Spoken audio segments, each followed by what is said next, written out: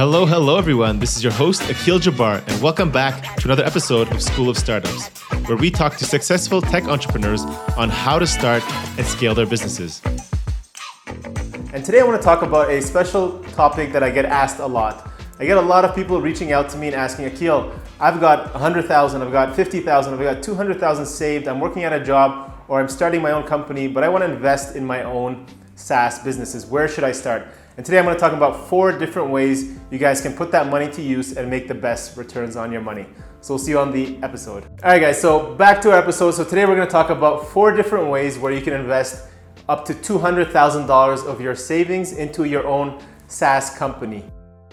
Number 1, straight cash deal. That's the one that everybody thinks about. They're looking to take $200,000 and buy their company that's worth $200,000. Okay, that's the way I first started. I remember back in 2014, I bought my first company while I was working as an engineer. I used to be a petroleum engineer working in Calgary. So I used to work 9 to 5. I understood that grind.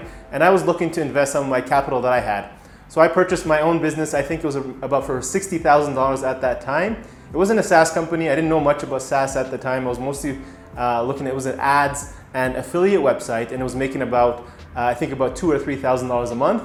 And that's how I first got started. Now, looking back now, that's not something I would have recommended. I didn't use enough leverage and I didn't know enough of what I was doing at the time, to be honest, to make the best decision. But that is an option to start. So if you have, say, $200,000, what you would be looking to get in return on a SaaS company, typically we are paying anywhere between, you're looking at 3.5 to say 4.5 SDE.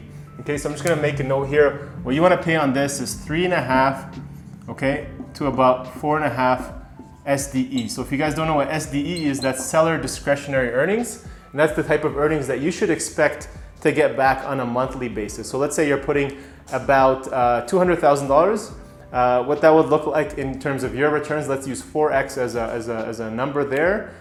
You'd be looking at, so divide that in about 4 times.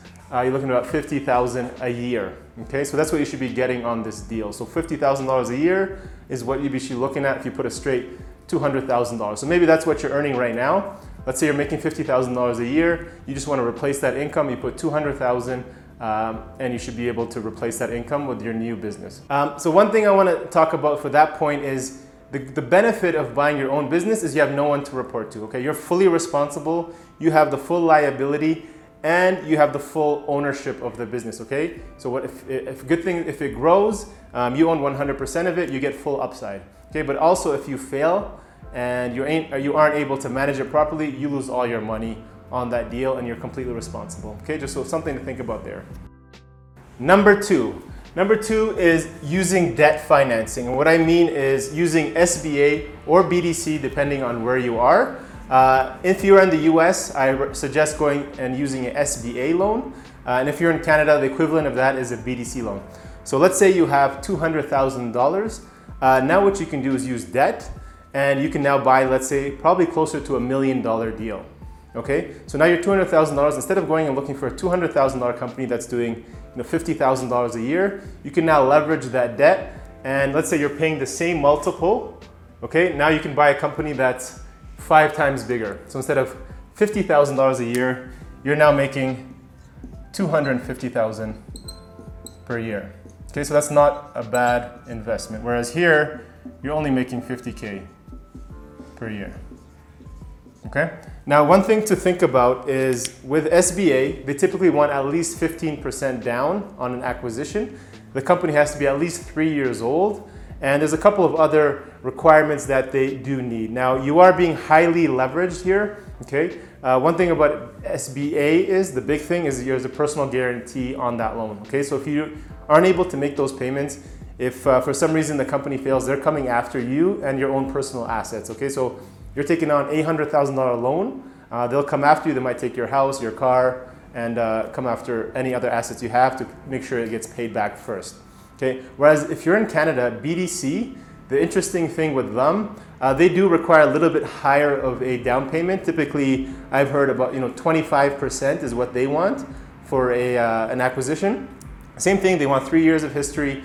They want to make sure you have a track record a little bit. You know what you're doing. You have some management experience, and you'll know how to actually grow the company.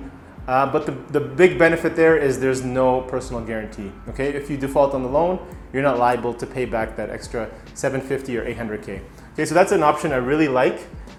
If you have the experience, if you feel comfortable taking on that loan and debt, I would suggest looking at a bigger size deal. Put your 200K to good use, and you can pay back that loan over 10, 15 years to get back your money. Okay, so that's number 2, using debt financing to make your acquisition. Number 3, co-invest as an LP in larger deals. So what do I mean here?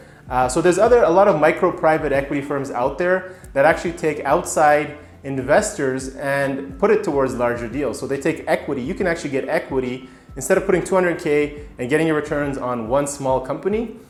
Your risk is actually reduced when you're working on a bigger company. So you put that 200K, let's say, in a $2 million deal, and now you own 10% of that. Okay, and you're getting paid distributions based off your 10%. Okay, so for example, at Horizon Capital, that's what we do. We work with LPs all around the world. They're entrepreneurs, high net worth individuals, or other investors, professional investors.